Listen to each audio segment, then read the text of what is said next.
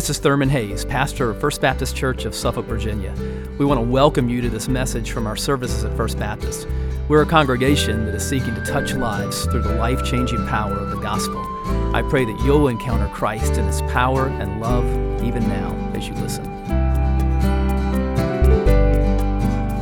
Father, we come now to your word.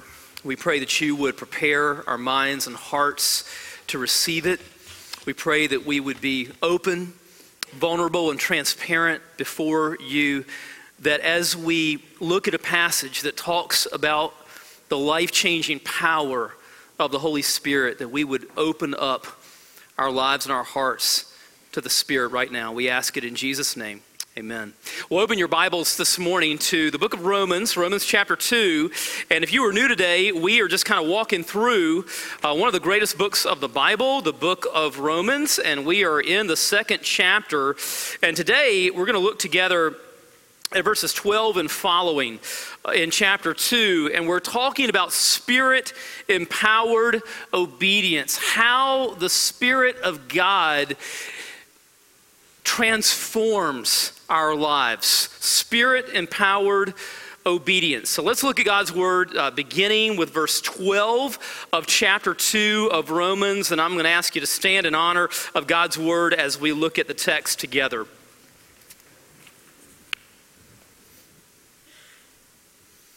For all who have sinned without the law will also perish without the law, and all who have sinned under the law will be judged by the law. For it is not the hearers of the law who are righteous before God, but the doers of the law who will be justified. For when Gentiles who do not have the law by nature do what the law requires, they are a law to themselves, even though they do not have the law.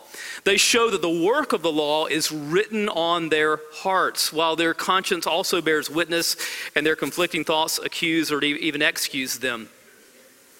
On that day, when according to my gospel, God judges the secrets of men by Christ Jesus.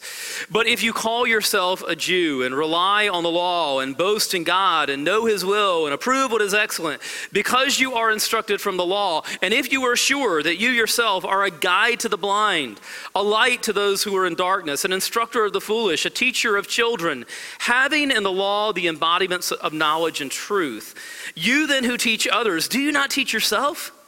While you preach against stealing, do you steal? You who say that one must not commit adultery, do you commit adultery? You who abhor idols, do you rob temples? You who boast in the law, dishonor God by breaking the law. For as it is written, the name of God is blasphemed among the Gentiles because of you. For circumcision indeed is of value if you obey the law, but if you break the law, your circumcision becomes uncircumcision. So if a man who is uncircumcised keeps the precepts of the law, will not his uncircumcision be regarded as circumcision? Then he who is physically uncircumcised but keeps the law will condemn you who have the written code and circumcision but break the law. For no one is a Jew who is merely one outwardly, nor is circumcision outward and physical. But a Jew is one inwardly, and circumcision is a matter of the heart by the Spirit, not by the letter. His praise is not from man, but from God. You can be seated. You know, as a kid, I used to enjoy watching those old school cartoons of Popeye. And I could relate to Popeye because Popeye was sort of a thin and scrawny guy. And let me tell you, as a 6 or 7 year old, I was a pretty thin and scrawny little kid. And I desperately wanted to put on muscle.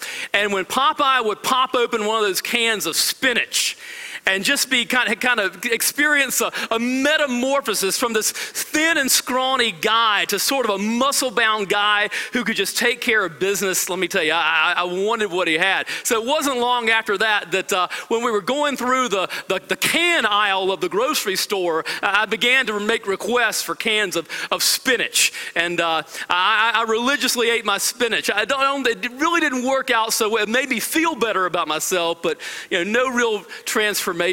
Whether you are a kid who yearns to be more muscular or an adult who yearns for the power to deal with temptation and the inner strength just to live a happier, more fulfilled life, we yearn as human beings for transformation.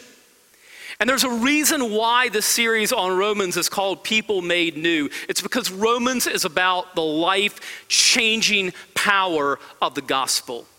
And today we're going to see how the Holy Spirit of God transforms us from the inside out. Now, this is not the first time in Romans that Paul has mentioned the Holy Spirit.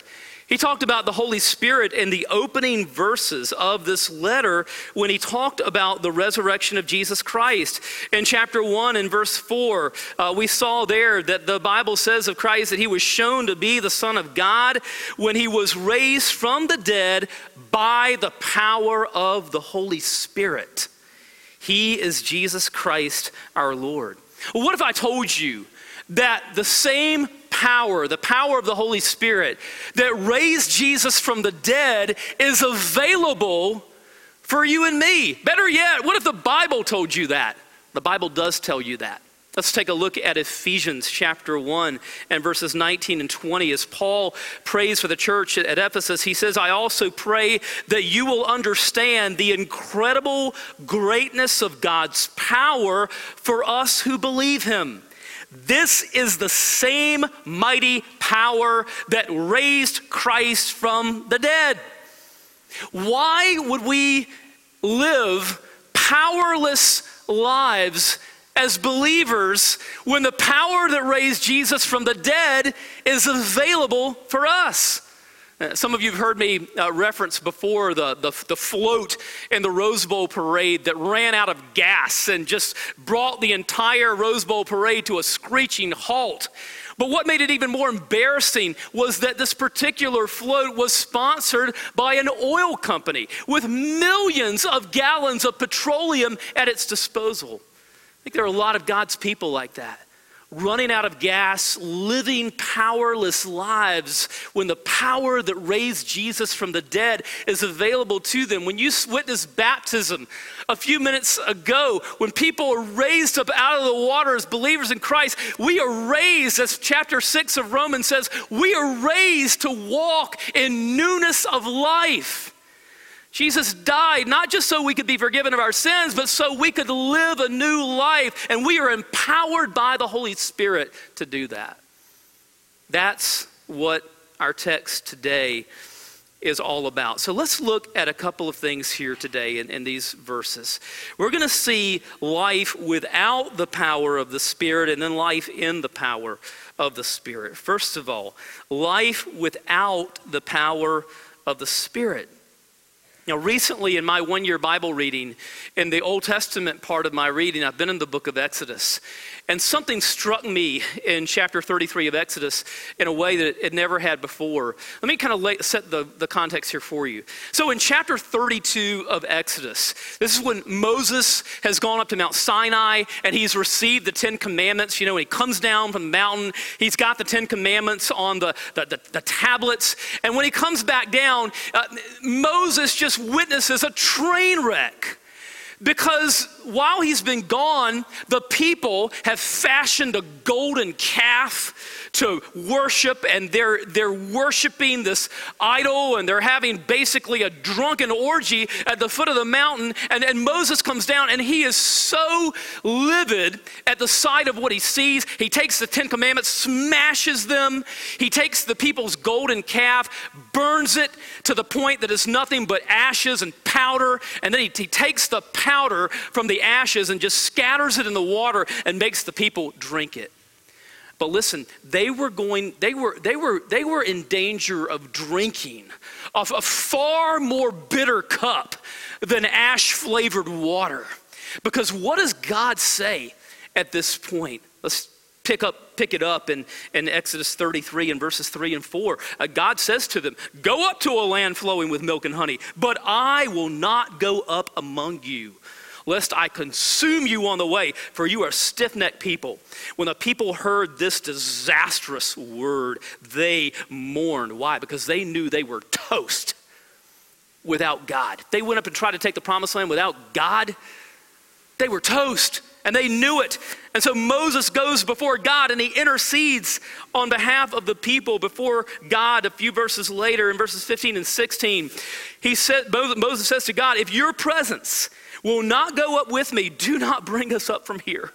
For how shall it be known that I have found favor in your sight, I and your people? Is it not in your going with us, so that we are distinct, I and your people, from every other people on the face of the earth? Listen, Moses knew the one thing that made them different was the power and the presence of God with them. And he knew that apart from God, they could do nothing. And that is our situation. Apart from him, we can do nothing. Apart from the power of the Holy Spirit, we can do nothing. Paul knew what this was like. Paul knew what it was like to live a religious life without the power of the Holy Spirit. And so what we see in these verses is we get a flavor of Paul's dialogue with his fellow Jews in the synagogues. And city after city, when Paul went into a new city, what did he do? First thing he did, he went into the synagogue. We get a flavor in these verses of some of that dialogue that he would have as he sought to present Christ to his fellow Jews. So what would he say to them? Verses 17 and following. He says, but if you call yourself a Jew and rely on the law and boast in God and know his will and approve what is excellent, because you are instructed from the law, and if you are sure that you yourself are a guide to the blind, a light to those who are in darkness, an instructor of the foolish, a teacher of children, having in the law the embodiment of knowledge and truth. Now listen, he never criticizes the law of God, does he? No, he says the law is the embodiment of knowledge and truth, and it's excellent, and it is a light to those who are in darkness. So the problem was not God's law. No, this was the problem. Let's continue. Verses 21 and following. You then who teach others, do you not teach yourself? While you preach against stealing, do you steal? You who say that one must not commit adultery, do you commit adultery? You who abhor idols, do you rob temples? And so Paul here is saying the problem is not God's law. The problem is your failure to obey it. And when that happens, then instead of attracting people to God, we repel people from God. As he says in verses 23 and 24, you who boast in the law dishonor God by breaking the law, for as it is written, the name of God is blasphemed among the Gentiles because of you. In other words, instead of Israel being a beacon that would be a light to the rest of the nations, attracting people to God, they had begun to push people farther away from God. Now, does the fact that Israel failed mean that God's promises to them had failed? Absolutely not. God promised that through Israel, all the peoples of the earth are going to be blessed, and he upholds that promise by sending the Messiah, the Christ, through Israel. And so Jesus comes, and Jesus comes from Israel, and Jesus dies on the cross and breaks the power of sin and death and conquers death through the resurrection. And then after the resurrection, what did he do? He poured out his Spirit. And Paul knew that God was creating a new people who would really love God from their hearts. And that's where we move to next. Life in the power of the Spirit. Let's look at verse 13. Paul says, for it is not the hearers of the law who are righteous before God, but the doers of the law who will be justified.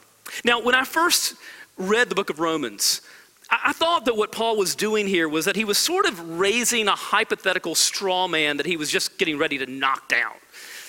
I thought that what Paul was doing was that he was saying, well, as if anyone could do the law, then, you could be justified that way.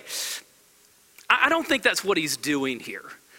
I think that what Paul is saying here is that there were people around him Gentile believers who had grown up not hearing the law. I mean, they had grown up as just outright pagans. But the Spirit of God had gotten a hold of their lives. And they had been saved by grace alone, through faith alone, in Christ alone, which is the only way that anyone can be saved. And then the Holy Spirit had begun to transform their lives so that they had begun to obey the essence of God's law, which is to love God and to love people. Now, doesn't mean that they were obeying it perfectly. None of us do. That's why we need a Savior. But the Spirit of God had begun to transform these people into people who love God and love others and who were fulfilling the essence of God's law. And I think that becomes obvious by what follows next. Let's look at verses 14 and 15. He says, "For when Gentiles who do not have the law by nature do what the law requires, they are a law to themselves, even though they do not have the law. They show that the work of the law is written on their hearts."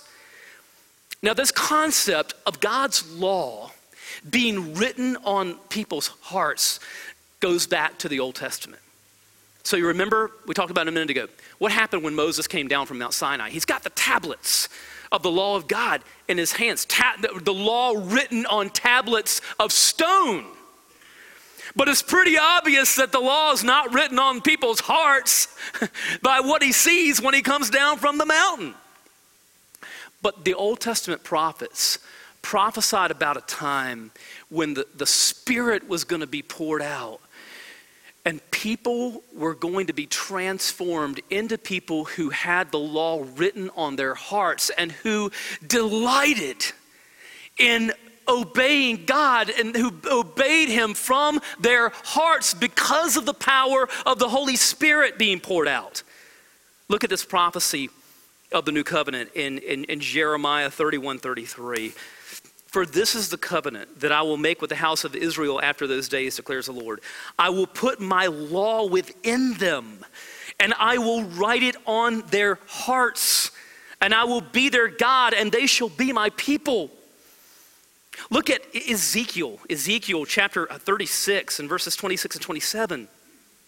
God says there, "And I will give you a new heart, and a new spirit I will put within you, and I will remove the heart of stone from your flesh and give you a heart of flesh.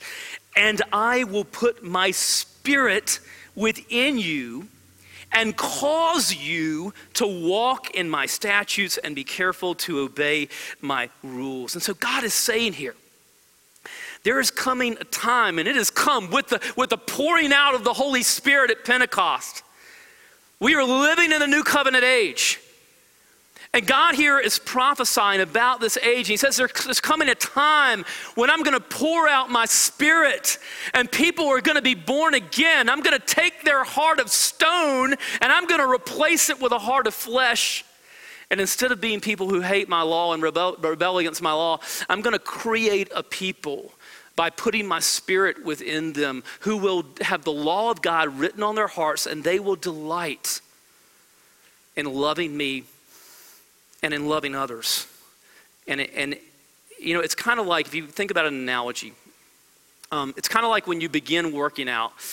Let's say running, for an example. I can testify from personal experience to this because there have been times in my life when I've been a very, very disciplined runner, and then I fall off the wagon and I get out of it, and then I have to get back into it again, and this has happened multiple times. I know what I speak of. And when you first get back into working out, or if you've never worked out before and you begin to do it, listen, it's painful. It's just a grind. I mean, when you first start doing it, I mean, you're gasping for air, and your legs feel like heavy tree trunks that you're carrying around. You're super sore afterwards. But after a few weeks, if you can push through it, then what happens is it's not like that anymore. And you begin to enjoy it, and you're not just kind of gasping for air anymore, and your legs don't feel so bad anymore. And in fact, you even begin to kind of experience a second wind, sort of a runner's high, where your body is sort of releasing endorphins, and it just feels good, and you feel good after your workout. And then you reach a point where you miss it when you can't, on a day when you can't work out, because you look forward to it. You feel good about it. You feel good doing it. That's kind of the way it is here, because when the Spirit begins to transform our lives, and when we begin to walk in the power of the Holy Spirit, obedience becomes more and more natural, and sin becomes more and more strange and weird. And that's because the Spirit is transforming our hearts from the inside out. Paul resumes his dialogue. We again get a flavor of some of the things that he would say in these synagogues to his fellow Jews in verses 25 and following. He says to them, "For circumcision isn't indeed of value if you obey the law, but if you break the law, your circumcision becomes uncircumcision. So if a man is uncircumcised, who is uncircumcised, keeps the precepts of the law, will not his uncircumcision be regarded as circumcision? Then he who is physically uncircumcised but keeps the law will condemn you who have the written code and circumcision but break the law." In other words, Paul would say to these Jewish leaders who were oftentimes attacking him, he would say to them, "Look, you guys are condemning me for accepting these uncircumcised Gentiles into the church, but let me tell you about these uncircumcised Gentiles. They've been transformed.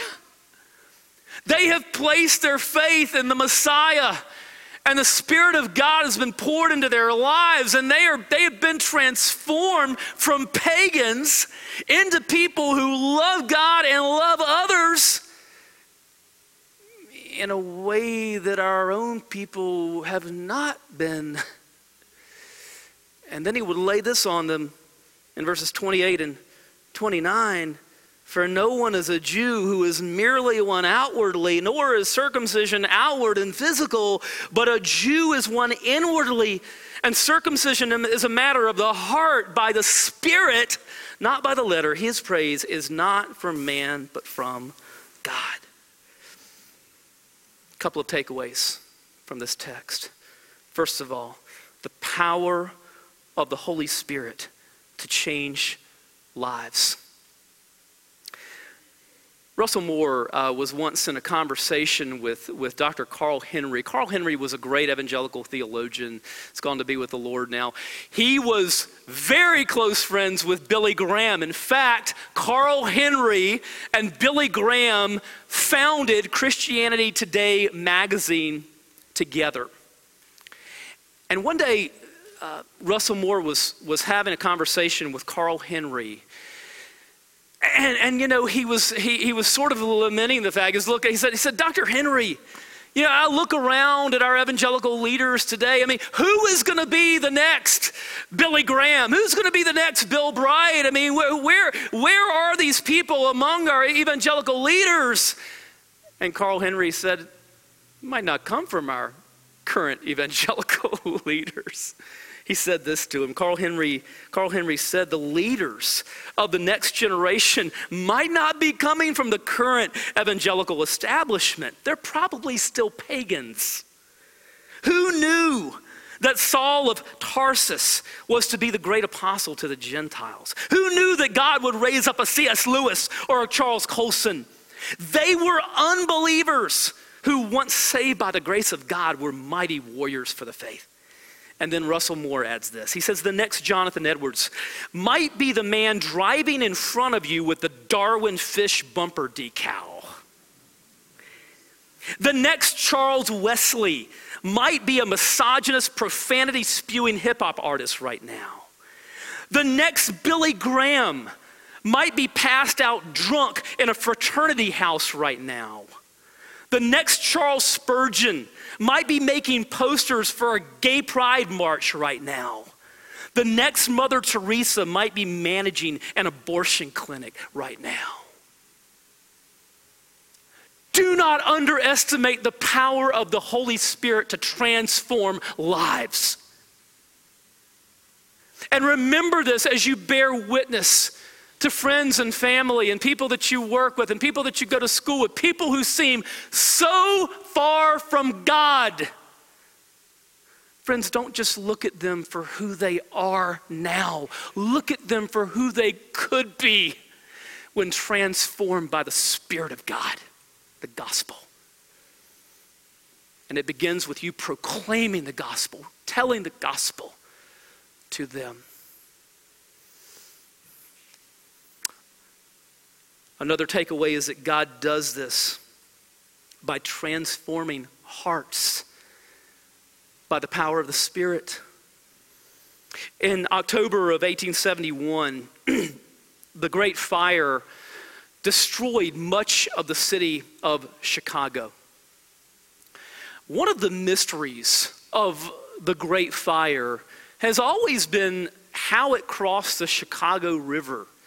You know, there's an old legend that it started in a barn when a cow kicked over a lantern, but you know, whether that happened or not, they know that where it actually started was across the Chicago River from where most of the damage took place. So the mystery is, how did the fire cross the river? And there have been all kinds of theories. You know, the wind could have blown embers across the river. It could have set wooden ships that were moored in the river on fire. But scientists now believe there was even a deeper reason. And that is because the Chicago River was so polluted with toxins that the water was actually combustible. And this is the water that people in the city of Chicago were drinking. And they continued to drink it for decades after this fire. Throughout the 1870s and 1880s and 1890s, at least 10,000 people would die of cholera and typhoid every year from drinking this water. In 1885, 100,000 people died from illnesses that were produced from the drinking water. And so city engineers got busy and they did something radical. It was one of the marvels of engineering of our time. They dug 28 miles of canal. They moved more earth and more rocks that were moved in the building of the Panama Canal. 28 miles of canal, and then they set up locks and gates. And on January 2nd, 1900, a worker on Lake Michigan opened a sluice gate, and the whole massive power of the Great Lakes came rushing into that river and actually reversed the river, pushed it in an opposite direction, so that that river, which was once bringing death to people,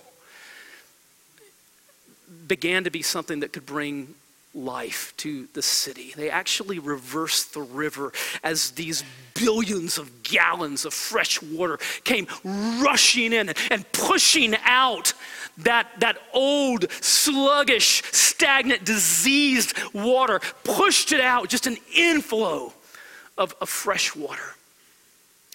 It's just a little tiny picture of what the Spirit of God can do as he reverses the course of human hearts.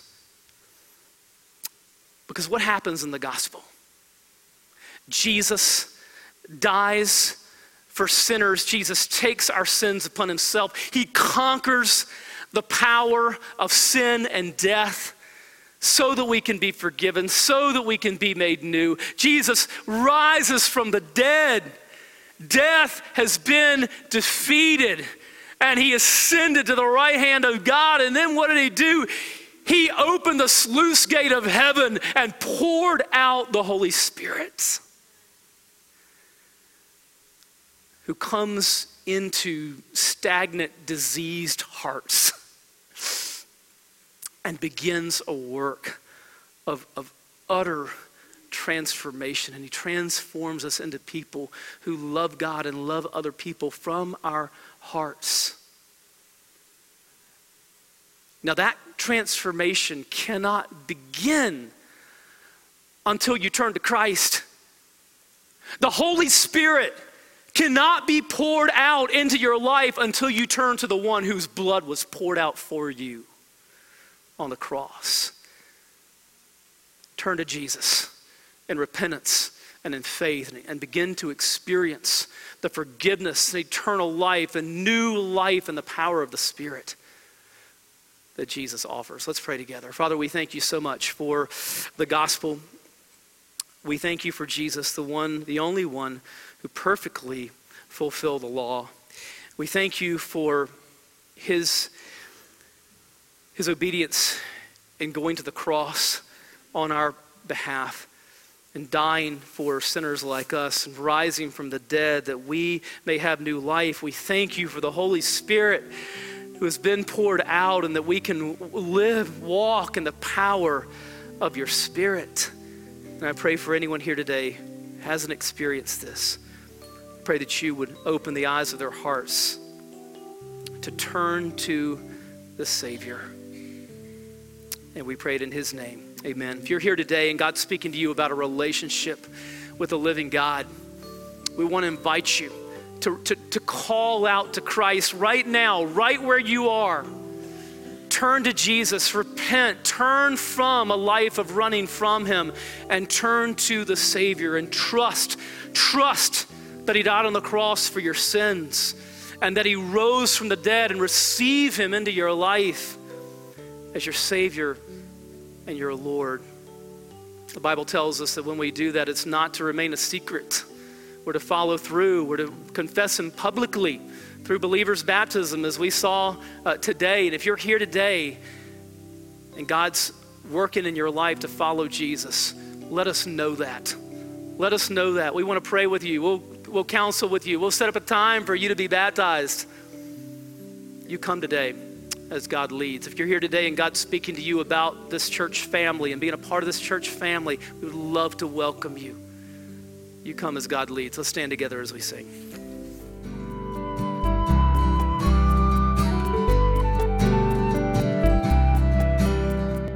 I hope you've been blessed by this message. Christ is the answer for every need, now and for all eternity. As someone once said, Jesus plus nothing equals everything, and everything minus Jesus equals nothing. Have you trusted in Jesus as your Savior? If not, why not now? His arms are open wide to receive you. It may help to pray a prayer like this. Father, I know that you are holy and that I have sinned and fallen short of your glory.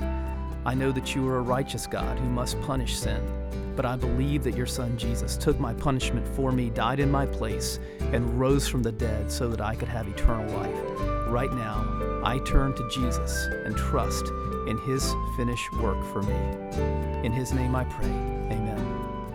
You know, the Bible says this in John 1:12, to all who did receive him, who believed in his name, he gave the right to become children of God.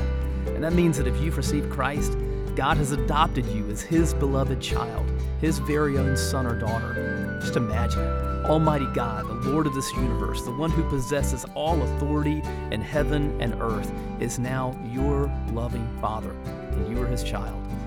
You say, I love him. How can I honor God with the rest of my life? Well, when you love someone, you want to spend time with them. We get to know God through his word, through prayer, and through his people. I would encourage you to pick up a copy of the Bible and begin to read it. Begin to pour out your heart to him in prayer. And find a church family where the Bible is preached, where Christ is exalted, and where his love is flowing.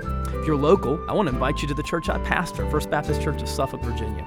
I'd love to meet you and help you in your Christian journey. I would love to connect you to some other people who love the Lord and who would love you too. Come to one of our services. Be sure to speak to me before or after the service. Maybe you live outside our area. I'd love for you to write me. My email is pastor@fbcsuffolk.org. Tell me what God is doing in your life. If you have spiritual questions I could help you with, please let me know. We're on this journey together.